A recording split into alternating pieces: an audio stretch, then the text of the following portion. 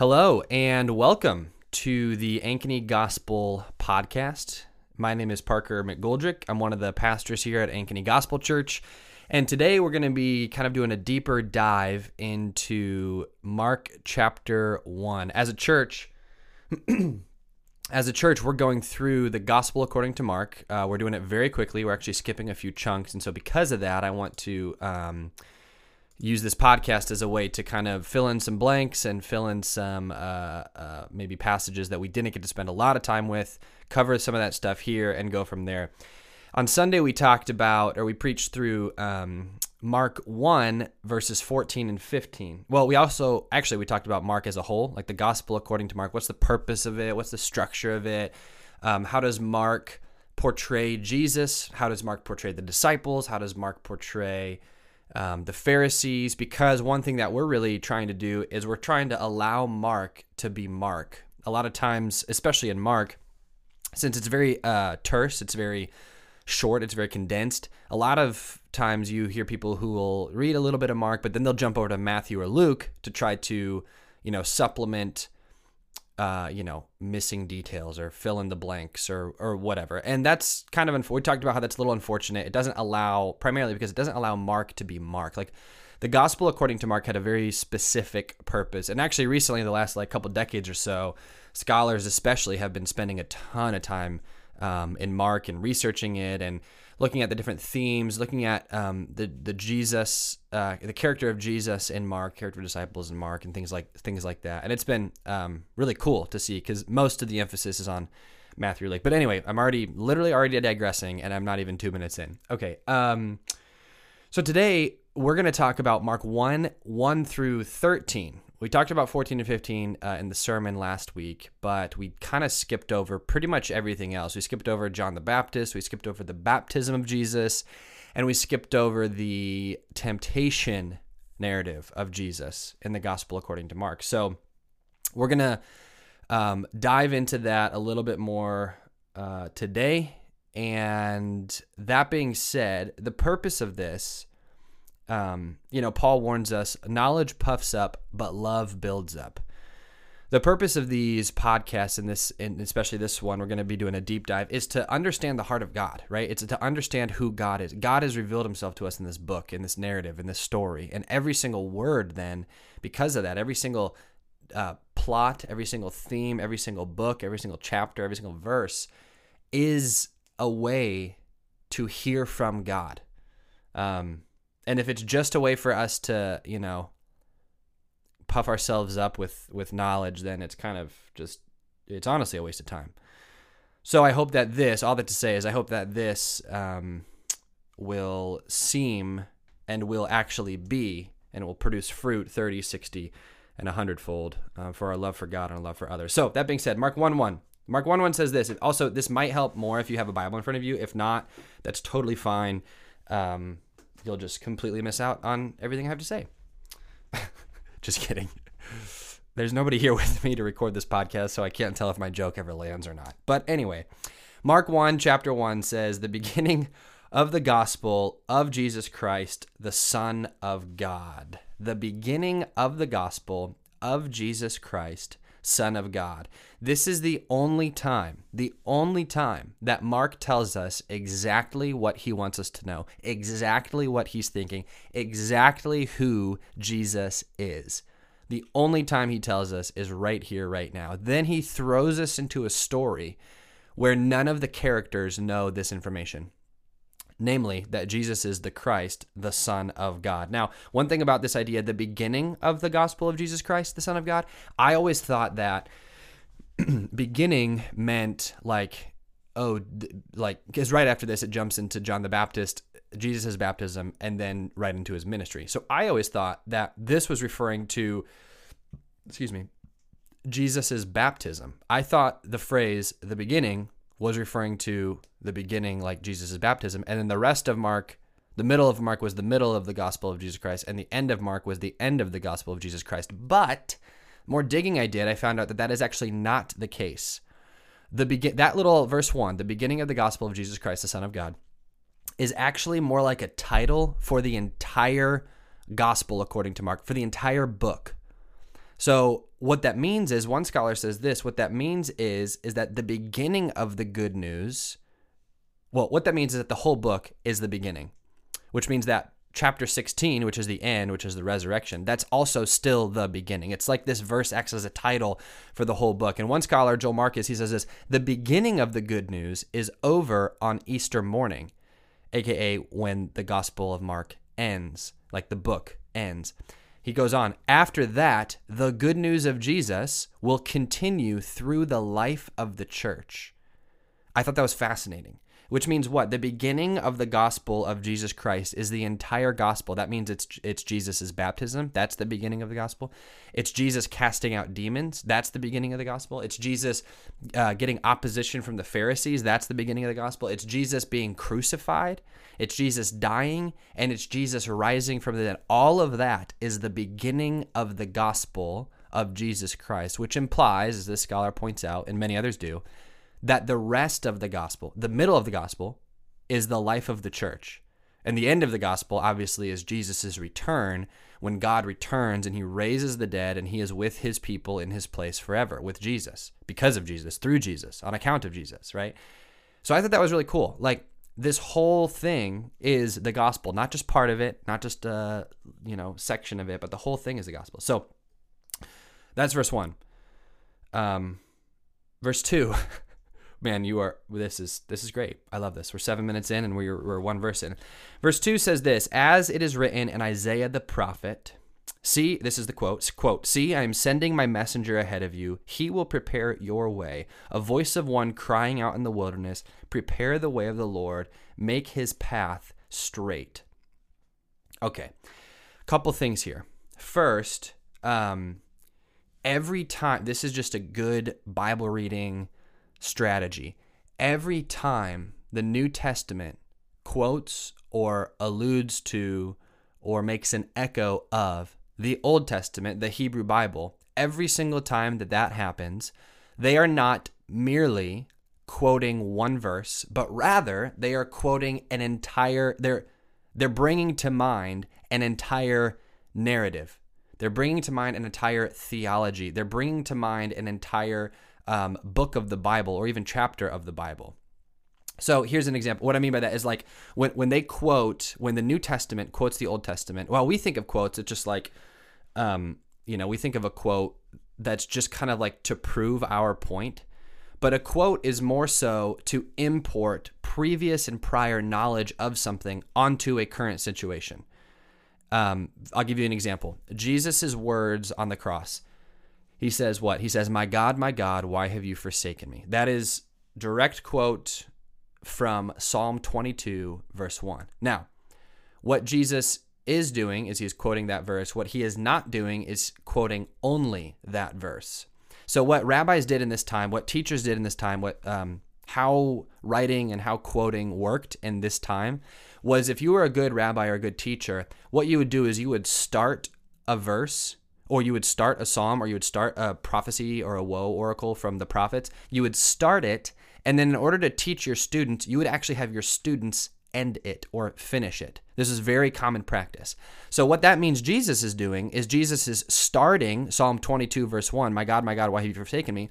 And people who have been enmeshed in the Jewish heritage and particularly the Hebrew Bible, they would have been finishing the psalm in their head, because most of them would have had it memorized, especially the Pharisees and Jesus's I guess John was the only disciple there, and Jesus' mother. Like, it's all of them would have had Psalm 22 memorized. And how does Psalm 22 end? Well, it's Psalm 22, my God, why have you forsaken me? And then, it says, save me from, it's like all this terrible imagery. Like, you lay me in the dust of death, save me from the bulls of Bashan. My heart is like wax. My bones are out of joint. They pierced my hands. They pierced my feet. Like, all this is in Psalm 22. But then it ends and it says, yet you are holy, O you who are enthroned upon the praises of Israel. In you our fathers trusted. And then it goes on to say that I will praise you in the midst of the assembly. Your name is great. All who are in you take refuge. Things like that. So what Jesus is doing is, yes, he just said one verse, Psalm 22:1, my God, why have you forsaken me? But he expects everybody who hears that to finish the psalm, to finish the story, to finish the narrative, to finish the theology. The same is true of New Testament authors, and especially here in Mark. So what Mark does here in verse 2 and 3 is he says, a voice of one crying out in the wilderness, prepare the way of the Lord, make his path straight. He quotes one verse. What he wants us to do is he wants us to import the message of Isaiah. Now, the next question is, what is this message of Isaiah? Well, the message of Isaiah, particularly in this section, is one of comfort. So the first part of Isaiah, some people call it first Isaiah, is very much like heavy-handed and dark. It's like, you guys are just the worst. You're going to hell in a handbasket. You have turned away from the Lord.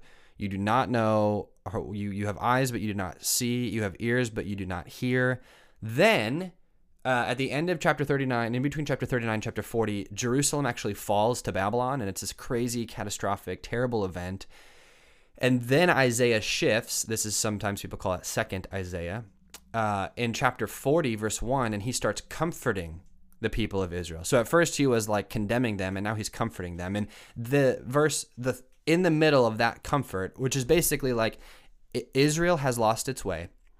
There is judgment from the Lord, but fear not, because the Lord is actually not giving up on his people. He is faithful to his people. He will bring them back into the fold. He will cause a shoot to come from the stem of Jesse, and he will send somebody along. He's actually going to send somebody who's going to prepare the way of this servant, this suffering servant in Isaiah 52 and 53, of this shoot of Jesse, which the Spirit will fall on. And so this is the context of Isaiah, letting us know that. And so when Mark uses it, what Mark is saying is that this kind of context, this setting, is happening now. So this idea that the Lord is still faithful, the Lord has not left his people abandoned, the Lord has not left Israel alone anymore, but rather he's preparing the way. He's sending somebody to prepare the way for somebody else, for this suffering servant who will be pierced for our transgression and crushed for our iniquities, for this shoot of Jesse who will spring up new life out of what was dead, for this this person who is anointed by the Spirit. And so you read verse 3. We're only 3 verses into Mark 1, and already what Mark wants us to be thinking is, whoa, okay. Clearly, this guy's important, this Jesus guy, because it says Son of God. There's a good news about him. And also, he's claiming that the prophecies of Isaiah, also it's not just a quote from Isaiah, there's a quote from Exodus and Malachi in that little section. But he just says Isaiah. All of these things might be reaching their fulfillment. They might be coming to an end. This is a very, scholars call it an eschatological moment. It's kind of an end time moment, like the last things moment. And you hear that, right? You hear in the prophets, in those days is actually the thing. In those days, this will happen. In those days, I will send my Spirit. In those days, they will have a new heart. In those days, I will circumcise their heart. In those days, I will turn their heart from a heart of stone to a heart of flesh. In those days, my Spirit will be on all of God's people. And so what Mark is saying is that something cataclysmic, did I say that right? Yeah, I think so. Who knows? Nobody's here to correct me. Something huge is happening. We're 3 verses in. So who is this one preparing the way of the Lord? Chapter 1, verse 4. The next verse, John. John came baptizing, John the Baptizer. Not a Baptist, but a baptizer. Growing up, I grew up at a Baptist church. It was called Cornerstone Baptist, and I always thought that John was like, I used John the Baptist as like proof that our denomination was right. Oh man, that was to my Lutheran friend. Anyway, doesn't matter. John the Baptizer came baptizing in the wilderness, proclaiming a baptism of repentance for the forgiveness of sins. Verse 5, the whole Judean countryside, everybody, and all of the people of Jerusalem, everybody, they were going out to him, and they were baptized by him in the Jordan River, confessing their sins. Okay, another thing that Mark wants us to see here is it's not just a quote from the Old Testament that proves that this is a huge event that's happening, but also these verses right here.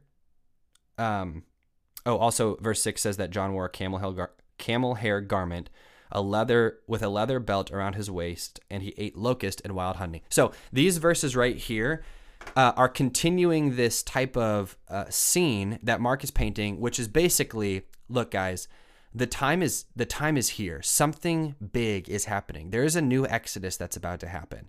The first exodus being Israel, redeemed from oppressive slavery and powers, passed through the Red Sea into salvation. The new exodus, that's a theme out and throughout the Hebrew Bible. The new exodus is one where God himself will lead, not just Moses, but God himself will lead his people out of oppression and slavery and into a new promised land.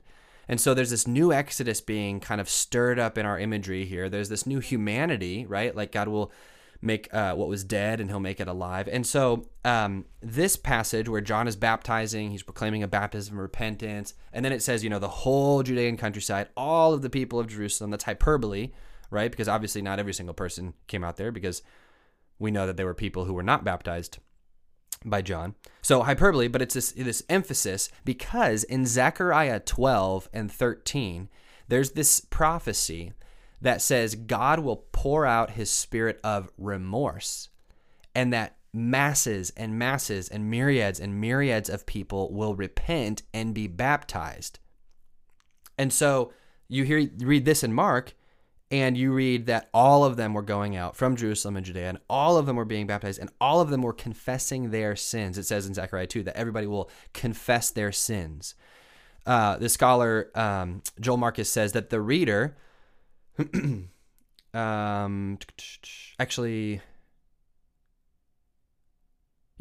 says this. The reader is left with the impression, the reader, aka you and me, is left with the impression that a powerful action of God is taking place. One that expresses itself both in the baptism of myriads of people and in their being moved to confess their sins, which epitomizes their repentance. AKA, because of Zechariah's themes, because of Isaiah's themes, because of all these things that Mark is tugging on, what Mark is claiming here is that a huge move of God is stirring. A huge move of God is taking place. I read the verse where it says John he wore camel hair and he had a leather belt and he ate locusts and wild honey. A lot of people think that that's just like, oh, cool detail, thanks, bye. No. Elijah in 2 Kings, or is it 1 Kings? I can't remember now. Where are my notes? 1 Kings 19. First 19. Elijah wears the exact same clothes, which means what? That Elijah is a prophet of God who was in the wilderness and who prophesied to God's people and prepared the way for Elisha, who had a double portion of the Spirit because he was baptized, or he was immersed. It doesn't use the word baptized, which is why I said that, immersed. He was immersed with the Spirit. Well, guess who we have here? We have John the Baptist wearing the exact same clothes that Elijah wore. He's in the wilderness. He's prophesying. But then, guess who comes after him who is immersed in the Spirit? Bada bing, Jesus, right? So there's this parallelism, or this kind of mirroring, this pattern's a better word, a pattern of Elisha that is kind of like imported onto John the Baptist and Jesus. So John the Baptist proclaimed, one who is more powerful than I is coming after than me. I'm not worthy to stoop down and untie the strap of his sandals. I baptize you with water, but he will baptize you with the Holy Spirit. And then what is the next phrase? In verse 9, it says, in those days, Jesus came from Nazareth. In those days is a trigger word, by the way. Telling us to focus on, all the prophets, they would always say, in those days, this will happen. In those days, this will happen. In those days, this will happen. I guess it might be happening. So in those days, Jesus came from Nazareth in Galilee. He was baptized in the Jordan by John. I always thought it was funny that John said, I'm not worthy to untie his sandals, and then he baptizes him. I don't know why that's kind of funny, but it's like, not only are you worthy to untie his sandals, you're worthy enough to baptize the Son of God. Wow, that's crazy. Verse 10 and 11 are super significant. Then we'll touch on the temptation narrative, then we'll wrap up. Verse 10 and 11, it says this, as soon as he being Jesus, came up out of the waters, he saw the heavens being torn open and the Spirit descending on him like a dove. Who remembers the quote from verse 2? What prophet is it from? Bada bing, it's from Isaiah. we're continuing this theme of Isaiah. In Isaiah 61, 63, and 64, it talks about God tearing open the heavens and sending his Spirit on his people. 63 in particular, 63:11 through 64:1. The prophet prays that God would rip apart the heavens and send his Spirit on his people. Well, what just happened in verse 10? The heavens were ripped apart or torn open, and the Spirit descended on Jesus. Now, this is only Jesus at this point. This isn't everybody, but this is imagery saying, okay, Jesus is the firstborn of a new creation. That's what Paul means, right? Jesus is this new humanity. He is the one that is going to be the new Moses to lead his people into a new Exodus, into a new promised land, right? Now, I love this idea of being ripped open or torn open. The CSB says being torn open. That's what the heavens were like. Two things about it. One, something that's torn open is not easily put back together, which means that what God is doing is he's inaugurating something and he's starting something that it cannot be reversed. Two, the second reason I like it is because the only other time that this phrase and these words are used is after Jesus' death on the cross. It says that the veil was torn open from top to, it actually says torn in two, but the same verb there is torn in two from top to bottom. So the first time something's torn open, it's the heavens, and the Spirit comes onto Jesus like a dove. The second time, which is like basically saying God is intervening into humanity. The second time it's torn open, it's not just from the heavens, it's actually from the temple, which implies that the Spirit of God is not just limited to Jesus or his temple anymore, but actually it's so torn open and God is interrupting the lives of us. God is intervening in the lives of all of humanity, not just Jesus. Jesus is the firstborn of new creation, and his resurrection we follow in him through that. A voice comes from heaven, verse 11, "You are my beloved son. With you I'm well pleased." We talked about that in the sermon. And then here's the quick notes on the temptation narrative. The temptation narrative is just 2 verses. It says this: "Immediately the Spirit drove him being Jesus, into the wilderness." He was in the wilderness for 40 days. He was being tempted by Satan. He was with the wild animals, and the angels were serving him. Weird details if you kind of just read it at first glance. It's like, okay, why do I need to know that he was with the wild animals and that the angels were serving him? Well, it's giving us a picture of something. It's giving us a picture of a person, Jesus, with the Spirit or the presence of God, because the Spirit descended on him like a dove, in a wilderness with animals and with angels. Who else? What other character in the Bible is kind of this, reminds us of this? A person with the Spirit or presence of God, with animals and with angels. Well, this is Adam, right? Adam before the fall. It was Adam who was in the presence of God. Granted, garden and wilderness is a little bit of a stretch, but he was also with wild animals, and most Jewish tradition infers and believes that angels actually gave Adam food, right? So Adam, listen to this, Adam was tested by God's adversary, the devil. He lived at peace with the serpent. He lived at peace with the wild animals, and most Jewish tradition says that angels gave Adam food. Okay, move over to Mark.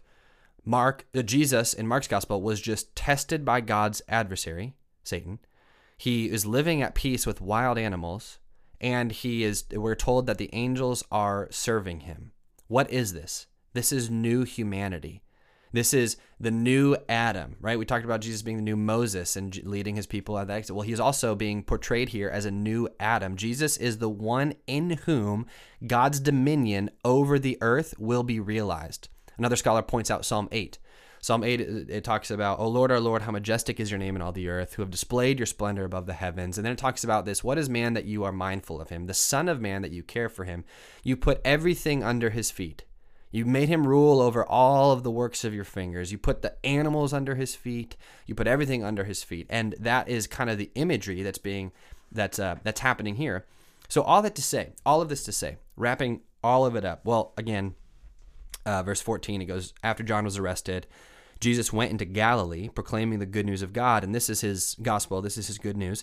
"The time is fulfilled," the time of the old age, the time of waiting, the time where the law was external, not internal, the time where they were waiting for this suffering servant, waiting for this Messiah, waiting for this Christ, that is fulfilled. It has come to an end. And he continues, and the kingdom of God has come near, this new creation, this new humanity, this Spirit of God living in, with, and through his people, so that, in Jesus' words in Matthew, the kingdom of heaven, or it can be on earth as it is in heaven. And his application, Jesus' application is repent and believe the good news. So that was a lot. That was a lot of information. But again, what this does is this gives us a holistic picture, one of the scriptures, but most importantly, a holistic picture of Jesus. I don't know about you, but as I think about these things, as I go back and I read Isaiah, which I would really encourage you to do. Oh, by the way, if you don't have a reference Bible, which is basically just like a Bible that in either the margins or the bottom, it has all like tons and tons and tons of other scripture references. If you don't have one, get one ASAP as possible. If you do have one, go through every verse in Mark that we just went over and look at all of the quotations, look at the allusions, look at the chapter before, the chapter of, the chapter after, because Mark doesn't just, like I said, he doesn't just quote a verse. He quotes an entire, all New Testament authors do this. They quote an entire like theology, and it's rich and it's beautiful. So I hope, if anything, this is kind of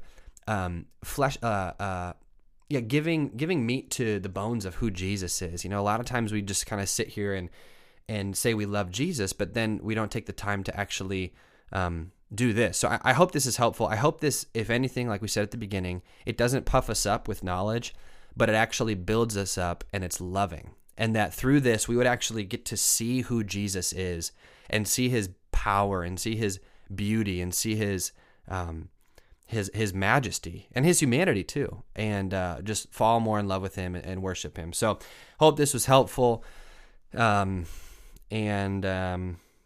peace be with you all, and we'll see you later.